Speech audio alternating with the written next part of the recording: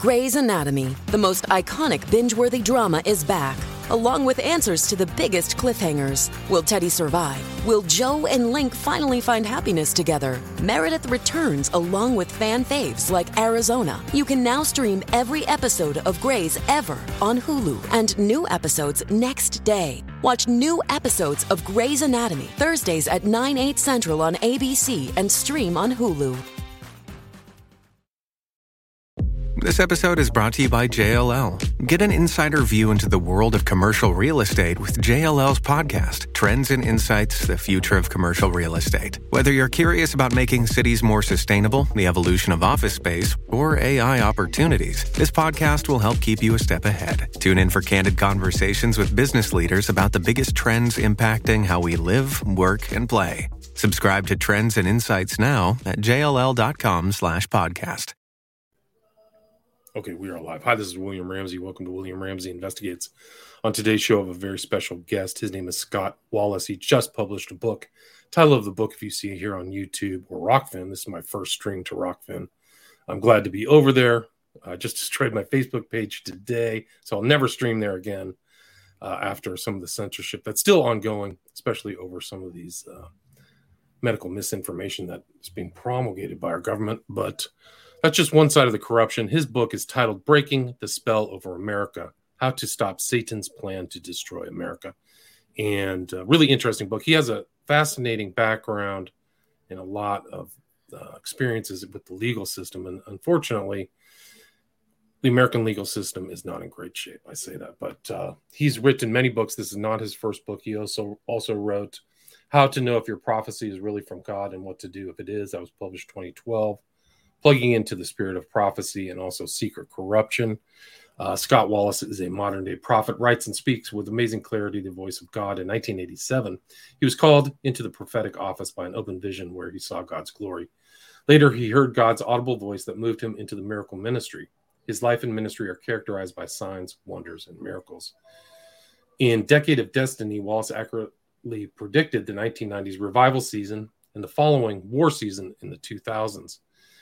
He has prepared believers to enter into those seasons with an understanding of the times and seasons. And in The Third Reformation is Coming, published 2003, he prophesied of the coming reformational movement in the church. That reformation, Wallis writes, will radically transform the church. And now, 14 years later, that prophecy is taking shape. So again, it's Scott Wallis. Last name is Wallis. Title of the book we're going to talk about today, Breaking the Spell Over America, How to Stop Satan's Plan to Destroy America. So Scott Wallis, welcome to the show.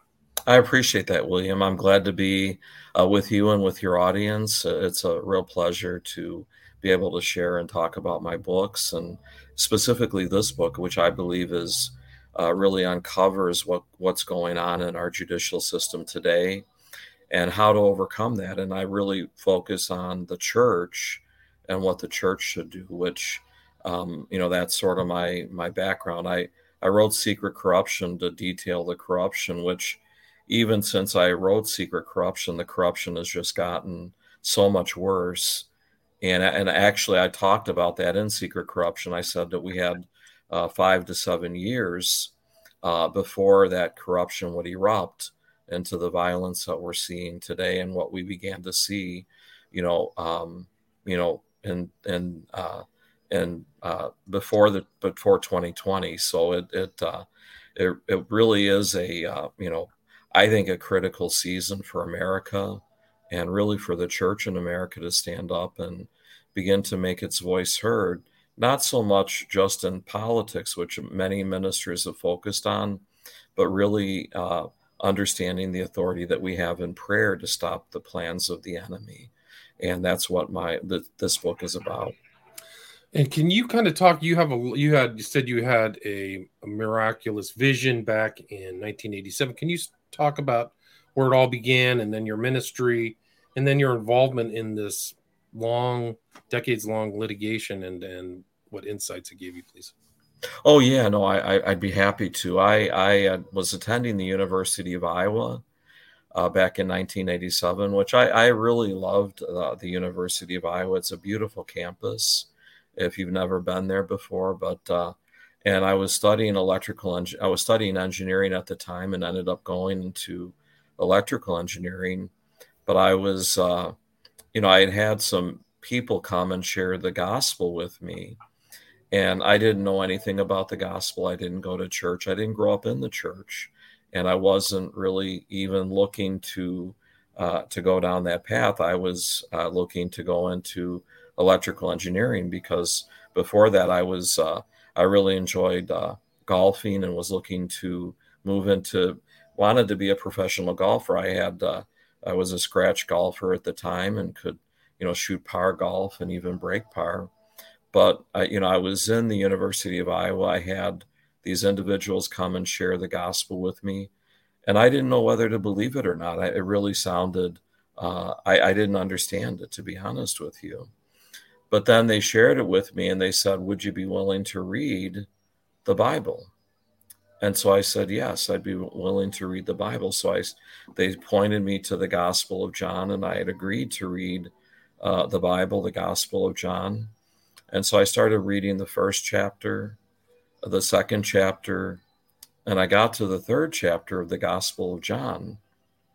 And when I did, by that time I began to like Jesus, because from my perspective, Jesus was a man's man. And so I grew up in sort of a rough and tumble environment. My stepfather was a lineman for Commonwealth Edison.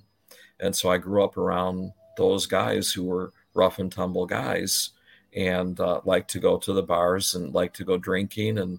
And I would go there too. They would take me there, my parents would, and before they would come home. But, I was in bed. It was about 12 midnight, and I just finished reading the Gospel of John. And I was lying in bed. It was completely dark in my room.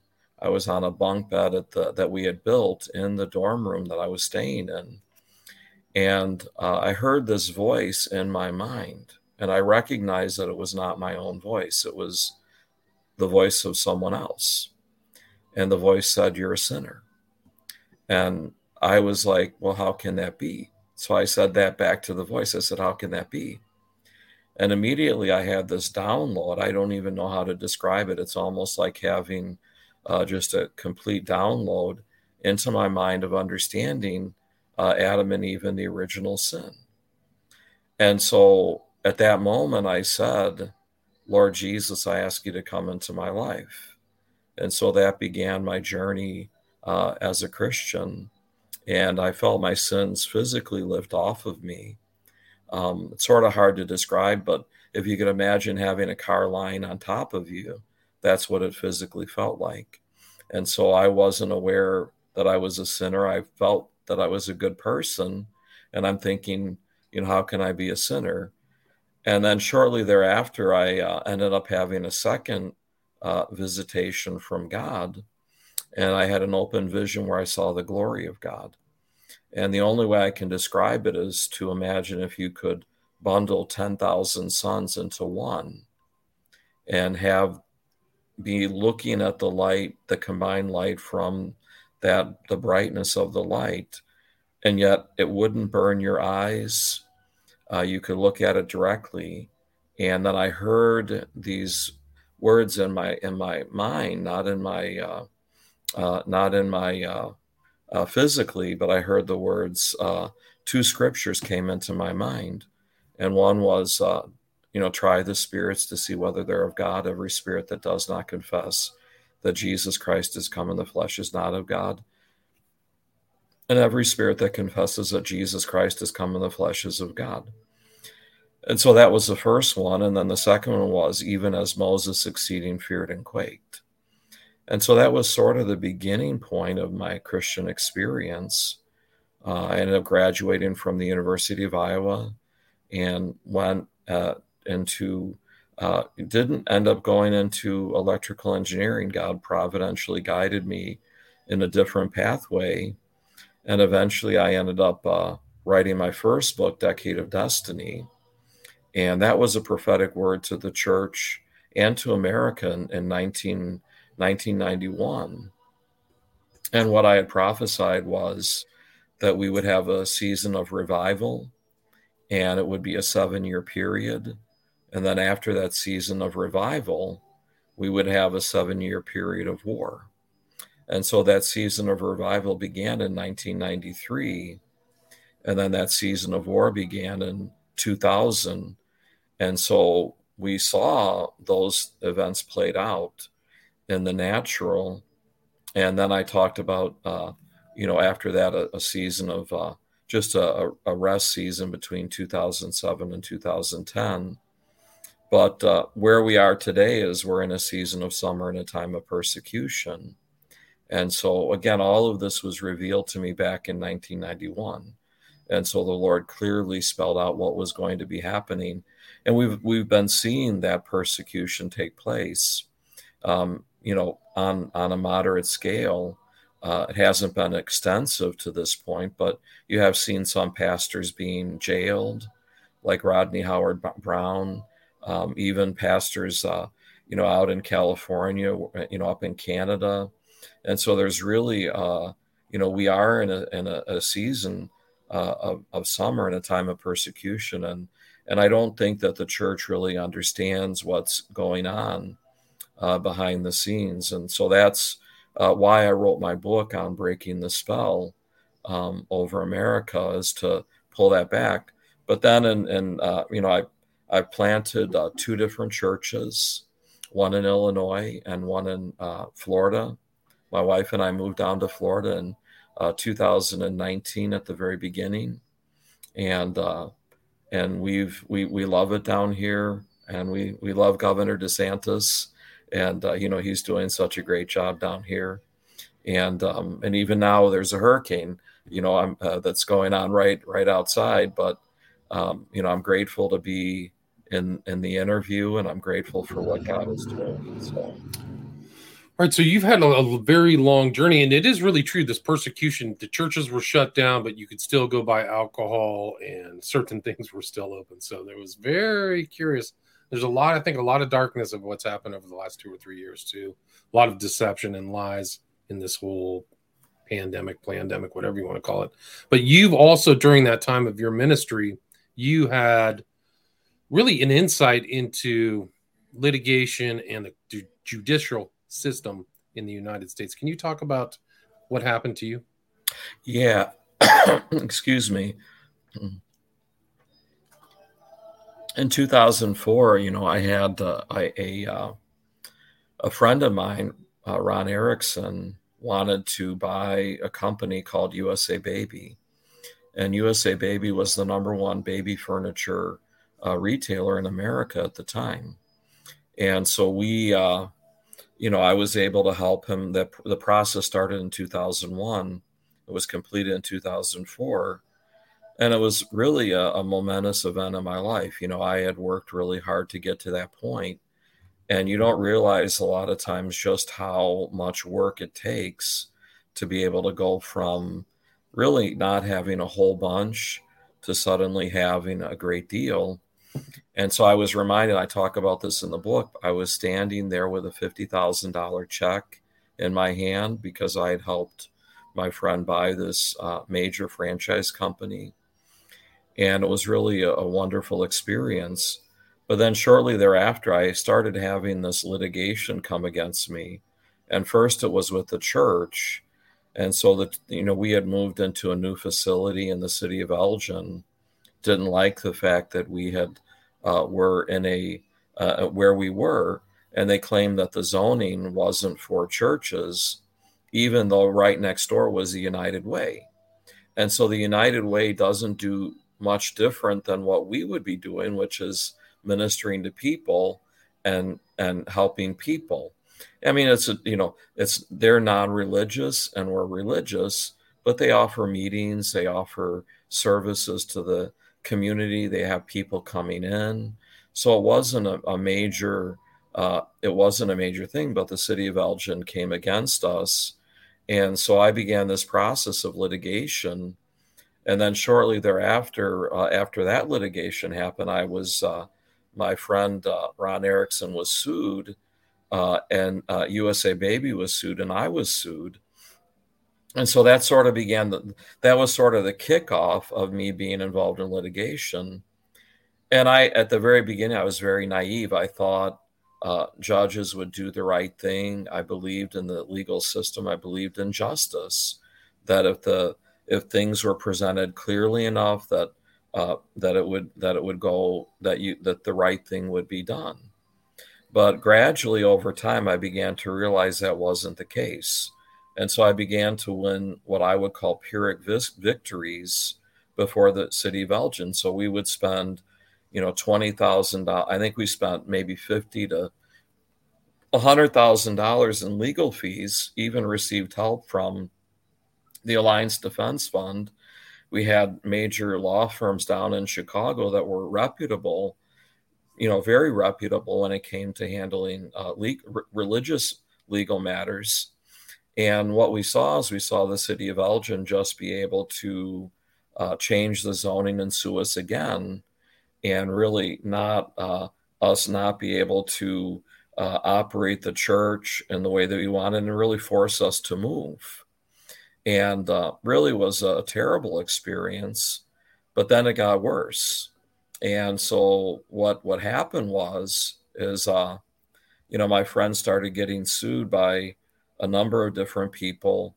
And, the franchisees, there was a franchisee in Chicago who wanted to essentially go off on his own and do his own thing and take everything and use that after we had just paid for it and purchased it from the gentleman that we bought USA Baby from. And so, that cost a lot of money. I think it was well over $300,000 in legal fees. And then the litigation continued, and we even had the former owner, and what he ended up doing was suing us for the purpose of trying to regain the company. And so, I would never think that could happen, that you could buy a company from somebody, they could come in and start to sue you over very minor things in order to try and get the company back. He essentially wanted the money and the company. And so that began a 5-year process from 2004, really the end of 2004 to the beginning of 2009, when USA Baby was bankrupted. I think over that time period, we spent over $2 million in legal fees. And so having that kind of expenditure for any small business, even if you're doing well, was hard. But that really wasn't what destroyed USA Baby. It was a profitable company. It was really that when the company went into bankruptcy, that the bankruptcy judge, who happened to be the same bankruptcy judge that oversaw the United bankruptcy trial, he was overseeing USA Baby's trial, and he just made really bad decisions, allowed the franchisees to continue to use the name, trademark, and system without paying for it. And for me, I had worked so hard to get to that point, having nothing prior to it. I began to go into the bankruptcy court to represent myself before this judge. And, it really was treated me with terrible contempt. I mean, I'd never been treated with that level of contempt by anybody before, and really wouldn't, I'm not an attorney, don't want to be an attorney, but here he was, and I'm there to essentially represent myself and the fact that I had a stake in whether or not USA Baby was bankrupted. And so I came to the court, I said what they were doing, or what I felt that they were doing, and he just sort of ignored it. And from that point, I began to draft motions into the bankruptcy court, different things to try and avert USA Baby's bankruptcy. And so I didn't know what I was doing, but I learned, and I began to learn very quickly. And I started to use the law in order to represent myself. And eventually I ended up getting the assets of USA Baby out of the bankruptcy court, which is unheard of. I filed what's called a motion to have the assets of USA Baby abandoned to me, and that ended up being granted. And so I was, so after that point, I began to try to recover the assets of USA Baby. And so I started to file lawsuits and started to uncover what was going on behind the scenes, and began to make real progress before the judges that I was going before.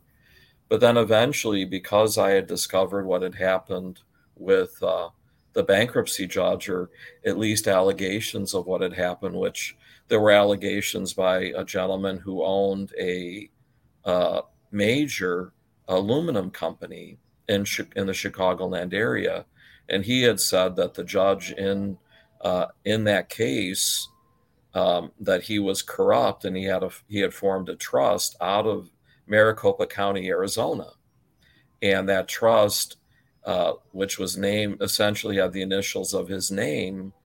Shipping can make or break a sale, so optimize how you ship your orders with ShipStation. They make it easy to automate and manage orders no matter how big your business grows. And they might even be able to help reduce shipping and warehouse costs. So optimize and keep up your momentum for growth with ShipStation. Sign up for your free 60-day trial now at ShipStation.com and use the code POD. That's ShipStation.com with the code POD.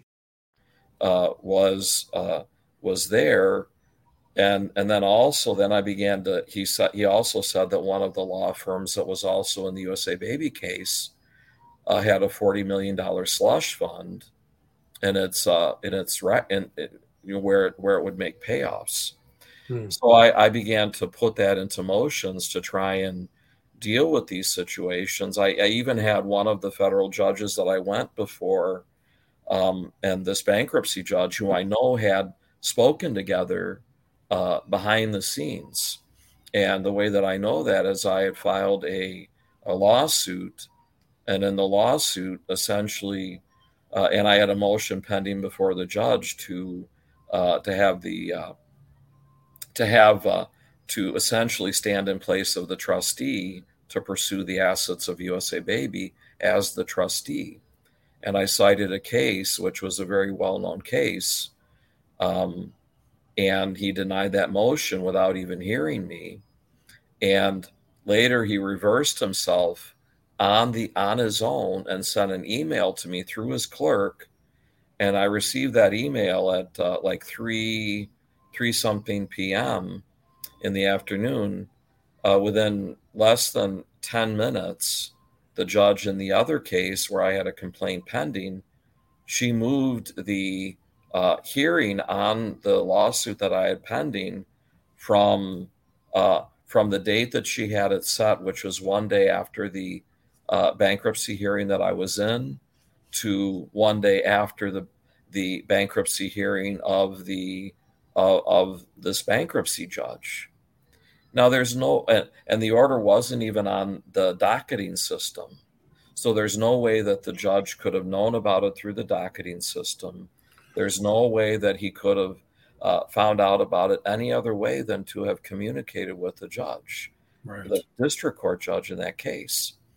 So that began to cause me to do much, much more investigation. And so I began to move forward in litigation, and was, again, making tremendous progress. But then what happened was I began to be, and I'll use my language, slammed by the Seventh Circuit, because I was appealing to them on decisions made by the bankruptcy court and by the district court. And so I was going before them. Eventually, they said to me that if that they and this is what the emotion said: enough is enough.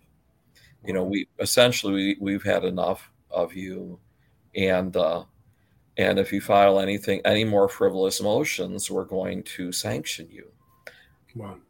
And so they called your motions to figure out your money, the bankruptcy, the funds that were left over from all that litigation frivolous, which is very curious. Yeah, it was awful. I mean, here I am. I have this abandoned to me, and I'm trying to recover what was stolen.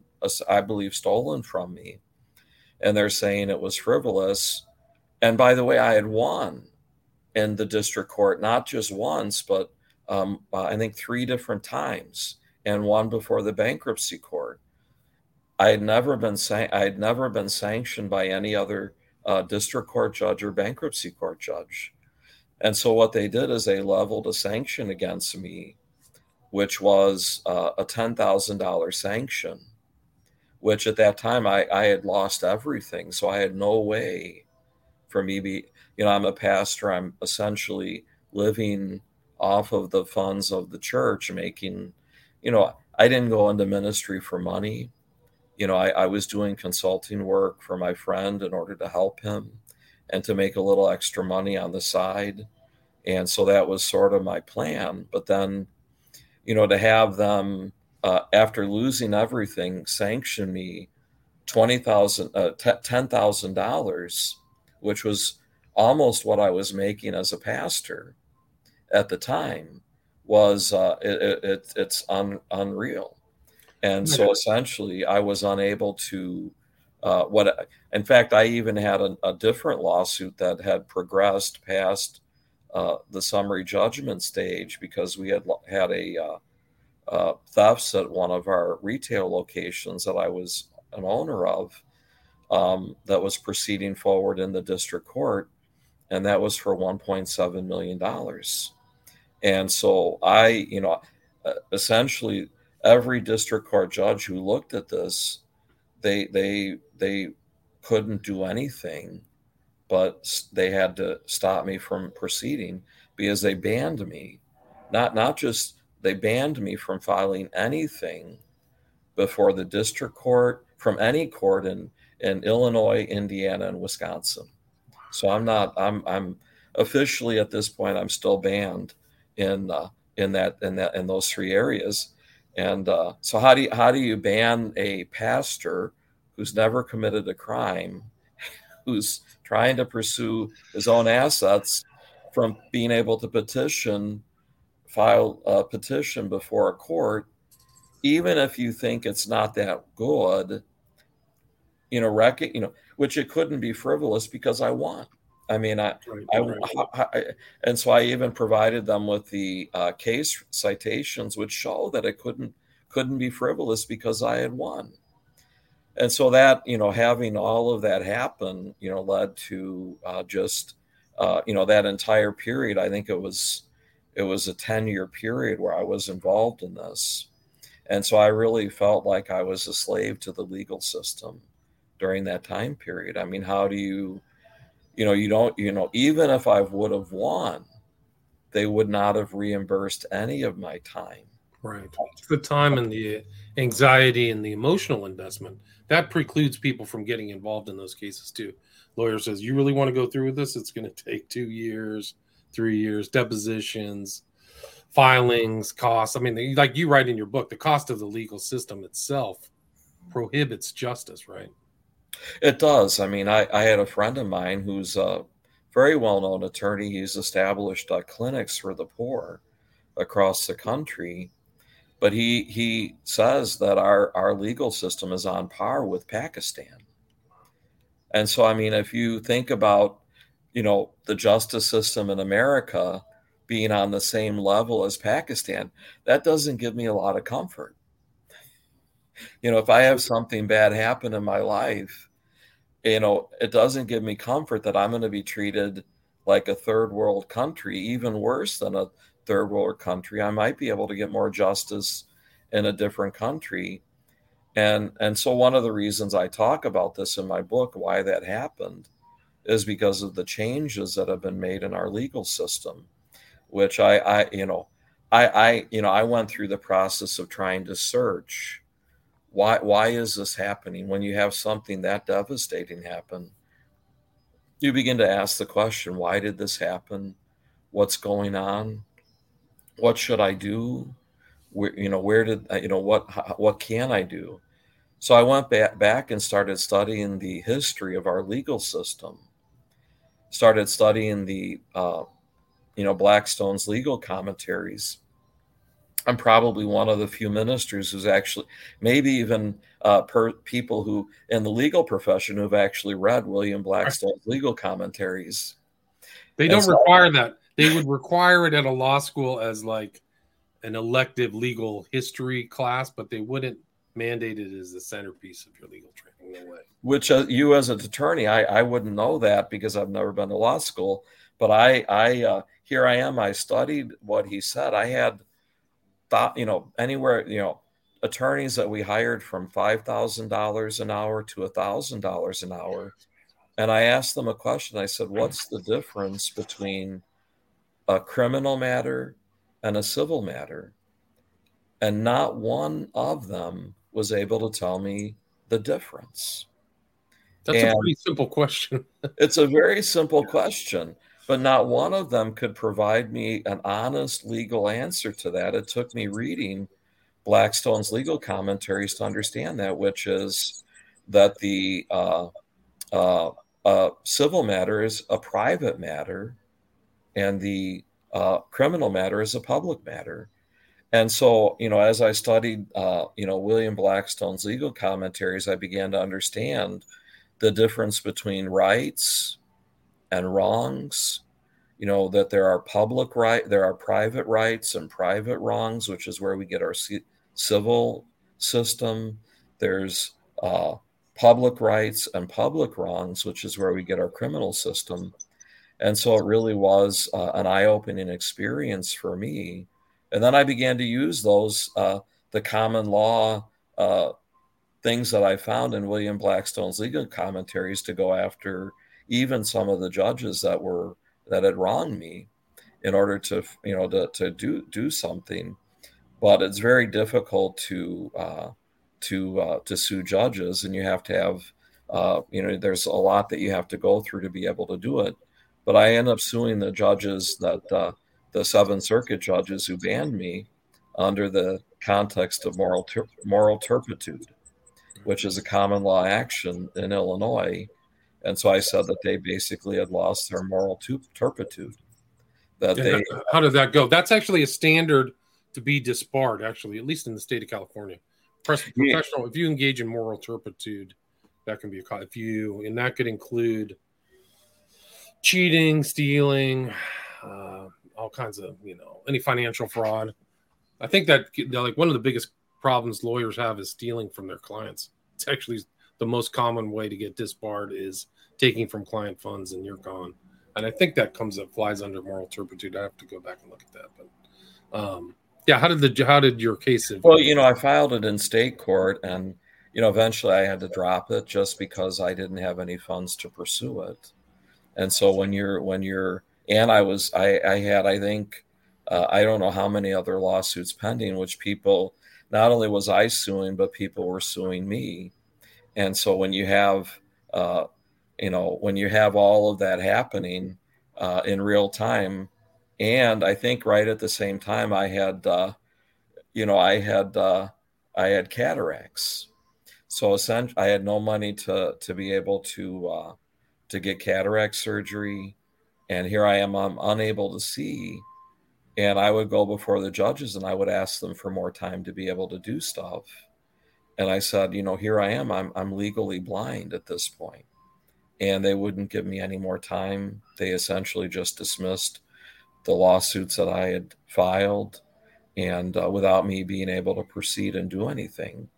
So, I mean, these are, it's a fact. It's not, when you have cataracts and you can't see. I remember I went into a bookstore, and even if I was just 1 foot away from the books, I could barely read the title of the book. So when you have those kinds of things happening and no reasonable accommodation being made for such a serious disability, in which they have a responsibility to do under the Americans with Disability Act. But what I found is they don't follow the law if they don't want to follow the law. And they just make up their own rules as they go along. And they don't really care about what the law is. It's really, they've turned the entire system on its head. And essentially, it's not about interpreting law or saying what the law is. It's that whatever we say is the law.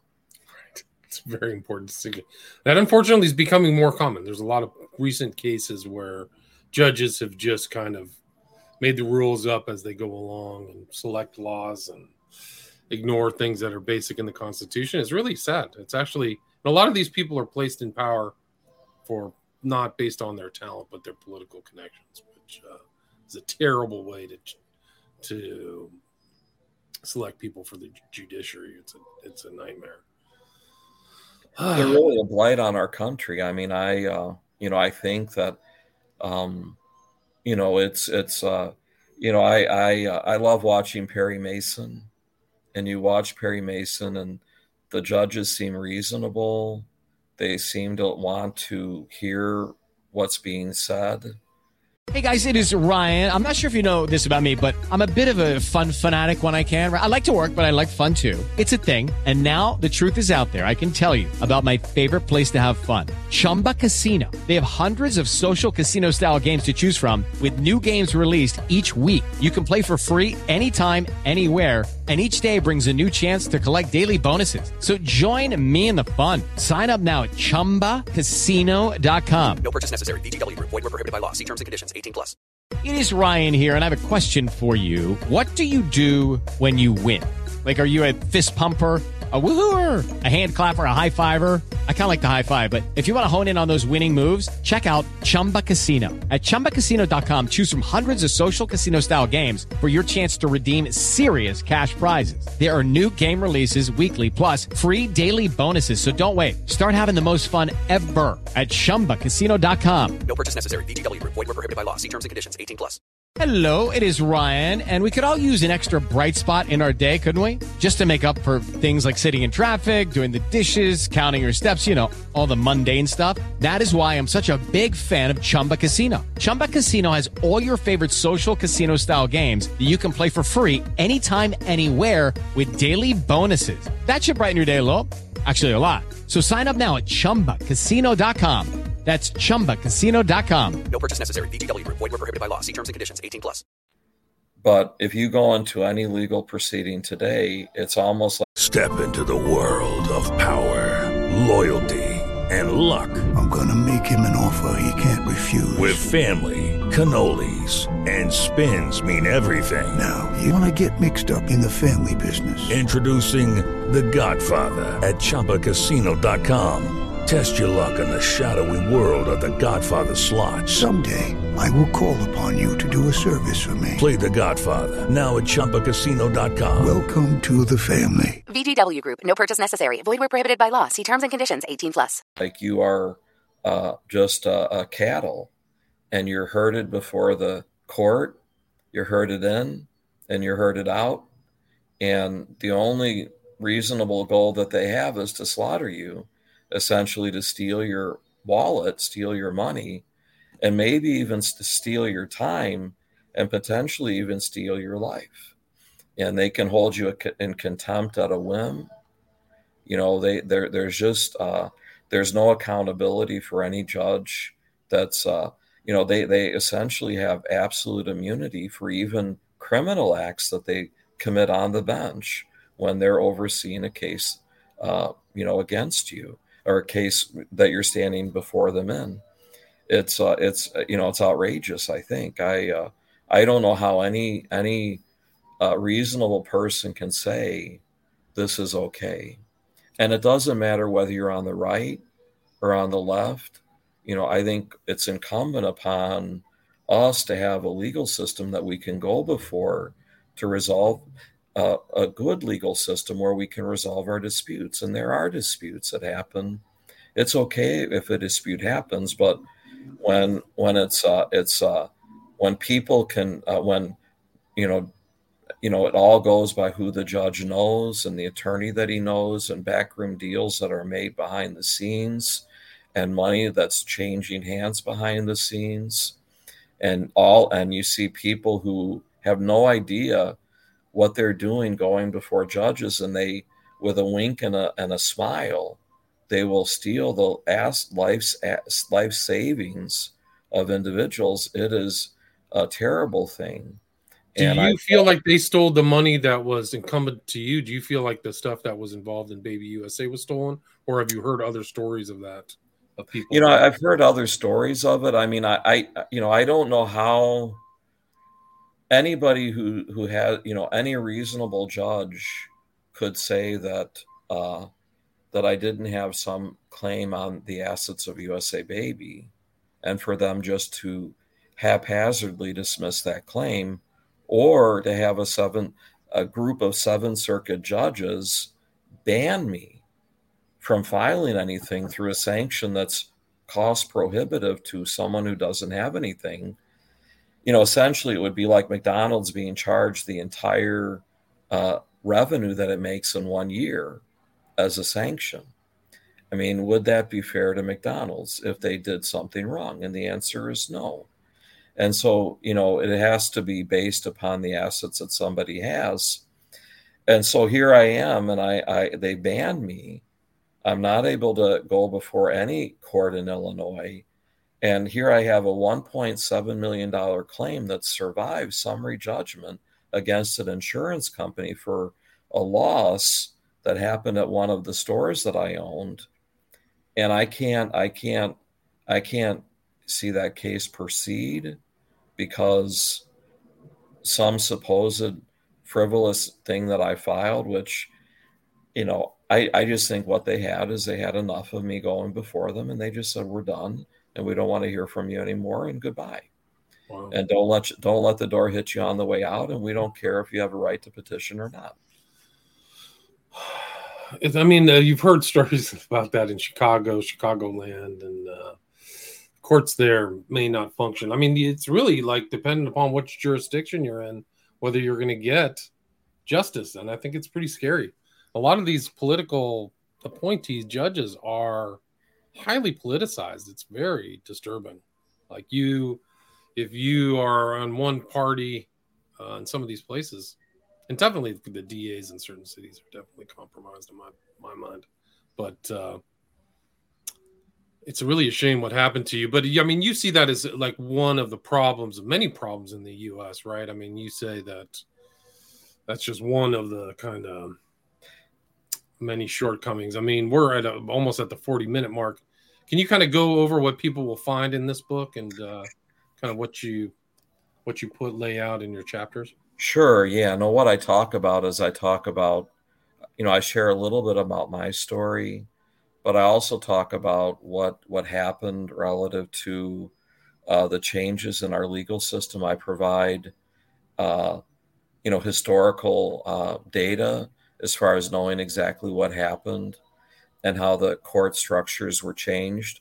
I don't think people know that the law actually changed in 1938, really in 1934, with an act that was passed by Congress called the Rules Enabling Act. And the Rules Enabling Act essentially allowed the Supreme Court to write its own rules. And so the Supreme Court began to write rules. Lower courts began to write rules.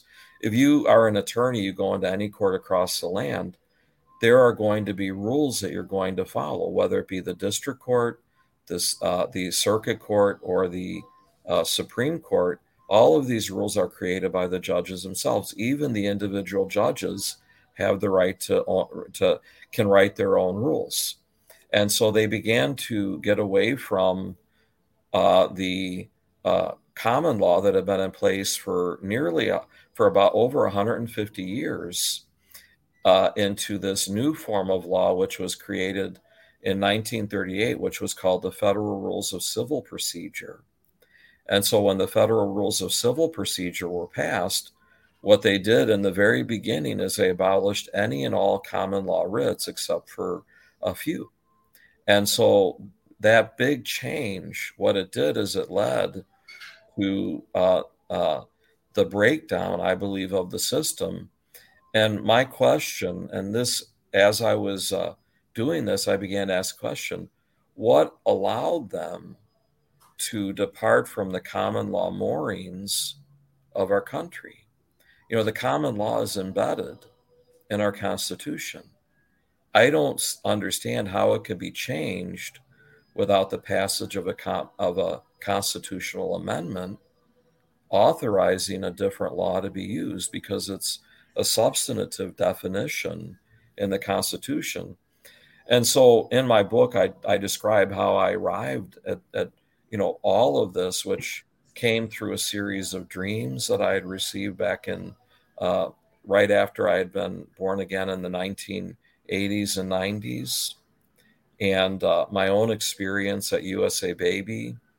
And then I watched a show that was by Mario Murillo and Alan Didio, and they were talking about what was happening in America. And so when they were talking about it, at that moment, I began to understand what the issue was. America has been corrupted by the illegitimate actions of America's courts. And there is no place for us to go if we have a problem. If you're a homeowner, you have a home, you hire a contractor to replace your roof, you give them half of the down payment to have the roof changed. They don't end up doing what they said. There's really no place. You're going to spend a lot of money to try and recover $10,000, probably more than the cost of the of the $10,000. Right. And so and I think that's one of the big reasons why you're seeing all of this rioting that's taking place all over the country. And there's people have no access to resolving a dispute in a reasonable way. And the judges that we have out there, they really don't have any real world experience when it comes to having a problem of their own most of the time. And so you go before them, they don't really understand what you're talking about. And and they don't understand the harm that has happened to you because they haven't had to go through that themselves. But, and I talk about this in the book, that I believe this is the overarching plan of Satan himself. And the reason I say that is because a lot of times, if you never really look at what's going on, you never understand how things progressed. And so I talk in my book about the history of how we got here and the periods of rebellion in our nation, and how those periods of rebellion have were really the spirit of witchcraft working through our nation. In fact, even to this point, and I talk about this in the book, but right after Donald Trump was elected in 2016, all of a sudden you had these meetings, grassroots meetings of witches and warlocks all across the country, and they began to cast spells over Donald Trump. And so President Donald Trump, they cast all these spells. I talk about this in the book. They moved from essentially what you could call white magic to black magic near the end of his presidency. And so I think it's almost impossible to look at President Trump and not see just how vilified he's been as a president. Whether you like him or hate him, I don't think there's any other president who has gone through as much, character assassination, persecution, everything. They lied about everything about him. Russia investigation. They're still going after him. This whole Mar-a-Lago thing is incredible. It's amazing. It's unparalleled. It's unheard of that something like that would happen. To do that to a president shows you just how much gumption they have. Yeah. And again, these are people involved in the legal system. Absolutely. Merrick Garland was a judge. He's an attorney. The people who oversee the case are attorneys. Even Jim Comey, who was involved in this, he was an attorney. And so you have all of, in fact, I say this in my book on secret corruption, but essentially today we have a government of attorneys, by attorneys, for attorneys, not a government. Isn't Ray an attorney? I thought Ray went to Yale Law School. These guys are all attorneys. Yeah, that of the FBI. Not all. Yeah. It's really embarrassing. Like Merrick Garland is on He's doing some strange stuff. So is the FBI. Are the FBI harassing Trump people? Like, it's like the KGB. Like, it gets, and that's really what's scary, is that I think it's like the picture on your book. These huge administrative bodies are being puppeteered by very dark actors, in my opinion. The judiciary, FBI. I don't even call it the department, the DOJ. It's hard for me to say justice in regards to our DOJ. It's very hard for me to say. It's terrible. I mean, it's terrible to say that, yeah. And I actually had the book cover created before all of this stuff happened. You know, it was a gentleman that did this for me, but I was guiding him in what I wanted to do, and it was and I could see the handwriting on the wall that all of these people were trying to control what was going on in our country, and whether it be the coup attempt, you know, or whatever you would call it against President Trump by the deep state, or even now with Biden and his handlers handling him. Yeah. You know, do we truly have a Manchurian president? Yeah, we have a Manchurian president and vice president. She's just out to lunch. There's third grade teachers with more gravitas than her. When she talks, it's terrifying because she had high level positions. She was the attorney general of California. She can barely she doesn't like, how did you get that job? It wasn't based on talent. It couldn't have been. She had to have been a diversity hire, something strange, or just a political appointment. That's what's really scary, is these people are being appointed not based upon talent. She's a perfect example. She's a lightweight. It's disturbing as heck. And he's supposedly the most popular president in history, the most votes ever garnered, 81 million. Give me a break. It tells me that. I have to laugh. I can't stop laughing at it, you know. And what's even worse, just think about if he dies. I mean, he's really on the. He belongs. I mean, both of my parents are old. I spend time in older folks' homes, and he's probably the worst off of some of the other people I've seen. I was just around just last week. 100-year-old woman has more brain capacity than he does. It's scary because you have a guy who might die, and you have the next in line, and you have China, Russia, North Korea. We're going even to our allies, Saudi Arabia. You know, you go into Iran. What's going to happen with them? They're not going to have any respect for her if she were to be put in that position. And I don't even think the country would have any respect. I mean, it's terrible to say that. Not that I'm against her. I just it's when you put that in perspective, and here we are potentially on the brink of a nuclear. We are on the brink. It's one of these things that happens in world wars, in First World War, Second World War. There was this space where there was jockeying. There was in World War I, people started mobilizing, and that brought tensions. And then there was that huge battle. But the prelude to that was a very slow kind of aggregation of events. And the same thing happened in World War II. I mean, Hitler was pushing, but it didn't explode right away. There were just these little predicates. Well, those things are happening right now.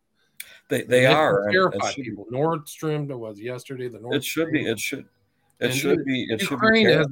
We have so many problems, like the stuff you enumerated and listed, that the Ukraine should mean nothing to any American. Zero. That doesn't matter. If Russia feels threatened, Russia's had two really bloody incursions, the last World War II and then Napoleon. So they have issues with their border that we should have kind of issues with their border too, which is strange. Like the political system here, it's as bad as like, where are these people come from? They don't like represent we're being represented. We're not being represented, the American people in general. It's really crazy. So yeah, we're in trouble. Like there's somebody puppeteering this whole thing. And they're not doing it in the benefit of the Americans. No, they're not. And I think every American, especially, and what I say in my book, and I think this is really the overarching theme of the book, that we have a spiritual enemy. I believe that spiritual enemy is orchestrating what's taking place right now in our country. And I believe that the only body that has the ability to deal with that is the church, and through the authority of the church, not civic or civil authority, but through the spiritual authority. And so it really is and so I've been trying to awaken spiritual leaders to the responsibility that we have as spiritual leaders to be confronting the evil that we see happening. And we have, and we can do that through prayer. We can do that through the preaching of the gospel, which I believe one of the greatest absences in the church today is the absence of the message of the gospel. Our nation was transformed by the gospel. And what you see is that the gospel changes our country. And that's been the case since the founding. If you go back to Jonathan Edwards and George Whitefield in the 1700s, to the first Great Awakening, right? The first Great Awakening to the Second Great Awakening, and which you had with Charles Finney and him going from essentially leading people into salvation, to D.L. Moody in the 1900s. And so you see that the church has always been there to step into place when things were going bad in our country. And so I think spiritual leaders need to take their place. And I'm not talking about, civil action. I'm really talking about us doing our job, which is leading, preaching the gospel, prayer, leading people in prayer, in humility and repentance. Those are the things that change people's hearts. And eventually, if people's hearts aren't changed, there's no law that you can pass to try and get people to do something that they don't want to do. You may be able to punish it. We learned that with prohibition, and I talk about that in my book. But prohibition, it was in people's hearts to drink. You had the rise of the mafia during that time period, but the church tried to impose a civil action rather than using spiritual authority, which is what we've been given, which is to preach the gospel, to preach the good news, to pray, to lead, to help people to come into a place of repentance and humility and have, some type of moral integrity.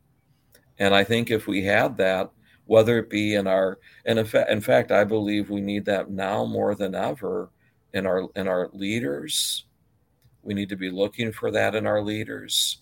We need to be looking for that in judges, that they have moral integrity. All of that. I mean, even if if a judge during the was essentially appointed by the president, the first president, George Washington, was caught speaking, cursing, or doing something like that, blaspheming, he would be removed from office, which actually happened.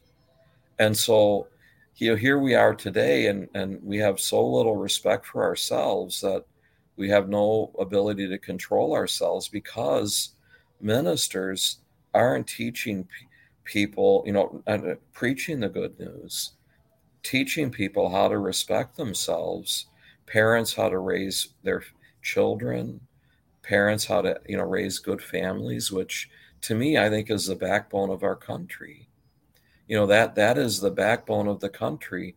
And it's really, and pastors haven't been stepping up to the plate and really leading in that area to require men to be morally accountable for raising their family, requiring women to be more morally accountable for raising their daughters, where they have a modicum of respect for themselves. I mean, even I was listening to, there was a movie called A Man by the Name of Peter, A Man Called Peter, and it's a life story of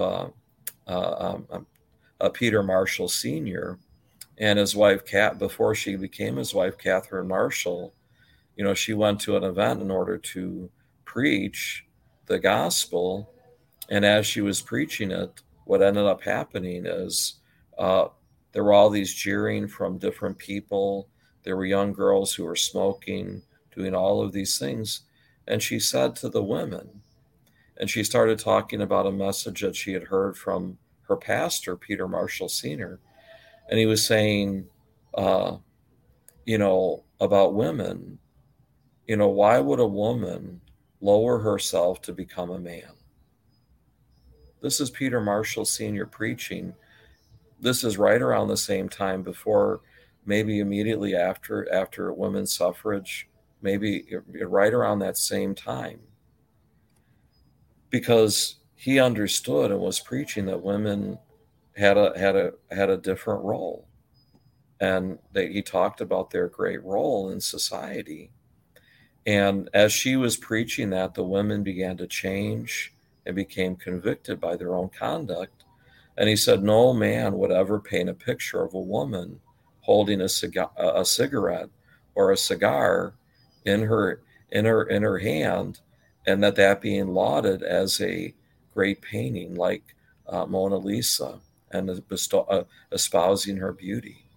And so, we don't have to, women don't have to cheapen themselves. Men don't have to cheapen themselves. We, and pastors should be leading, men and women into God for the purpose of helping them to discover who they really are. And one of the major points, and I think Jesus said this in his, when he was talking with the Pharisees, and they had come to him and said, shall we pay taxes? And so a lot of ministers talk about taxes and we should pay taxes and everything. And Jesus said, show me whose inscription is who's on the penny. And so he looked at it and he said to them, he said, who is this? And they said, Caesar. And he said, and they were blown away by this statement, but he said, render to Caesar the things which are Caesar's, and render to God the things which are God's. And what we've been doing is rendering to Caesar what's Caesar's, but we haven't been rendering to God what's God's. And every man, woman, and child on planet Earth, every person in America is made in the image of God. And if pastors aren't espousing that, sharing that, showing that each one of us is made in God's image, it's such a basic thing. And here we are, we really don't think of ourselves in that way. And so it would be beautiful if we could start to realize that, and that pastors were sharing that with people and saying, you're made in the image of God. Let's try to act in his character and nature, which Jesus demonstrated to us. Those are the attributes that we should laud and we should cherish. That's what made our country great. That's what made America great. I agree. We have to get back to that. That's the real mega. That's the real making America great again. It's repentance. We're like in an Old Testament time where everybody needs to repent. But Scott, we're at the 60-minute mark. Is there anything? Where's the best place for people to get Breaking the Spell Over America? The best place would be at Amazon. We at Amazon.com, they can look under my name, Scott Wallis. And if they do that, my book will come up to the very top. And, I hope that they will buy a copy of the book, read it. And then I would ask if somebody, if they would be willing to share a review just to and share the book, because, I'm really trying to get it out there especially for spiritual leaders. It would be wonderful if every person listening would get a copy for their pastor or for their spiritual leader. I really am trying to impact them. Not that I don't want to touch people in general and share with them my story, but I really would like pastors and leaders to be able to know that, yes, we can stem the tide of evil. And I believe that if they can do that, and then also write a good review, that really will help people and wanting to buy the book. And really, I think, and I believe it can make a difference, not only in this book and in the book on the secret corruption book. Those two books really can, I believe, transform America if they can get to the top of the list and people read them. And where's the best place, Scott? Where's the best place for people to reach out to you? Do you have a social media or a website? I do. Well, I'm on Facebook, and they can reach out to me on Facebook, and that's one of the best places. I also have my publishing company, which is Lighthouse Publications, which is www.lighthouse-publications.com. And they can go to www.scottwallis, SCOTTWALLIS.me, and they can get more information about me and order my books there as well. It's scottwallis.me, is that right? That's correct, yes. And it's WALLIS. So correct. Thanks so much for your time. Really fascinating. And thanks for sharing all your stories. Again, the topic of the book and the title of the book is Breaking the Spell Over America, How to Stop Satan's Plan to Destroy America with Scott Wallis. So thank you so much for your time. Thank you so much, William. We really appreciate it. Thank you, everybody, for listening. All right, take care. Stay there. Blessings. Bye-bye. Stay there. Judy was boring. Hello. Then Judy discovered ChumbaCasino.com. It's my little escape. Now Judy's the life of the party. Oh, baby, mama's bringing home the bacon. Whoa, take it easy, Judy. The Chumba life is for everybody. So go to ChumbaCasino.com and play over 100 casino-style games. Join today and play for free for your chance to redeem some serious prizes. ChumbaCasino.com. No purchase necessary. Void where prohibited by law. 18+ terms and conditions apply. See website for details.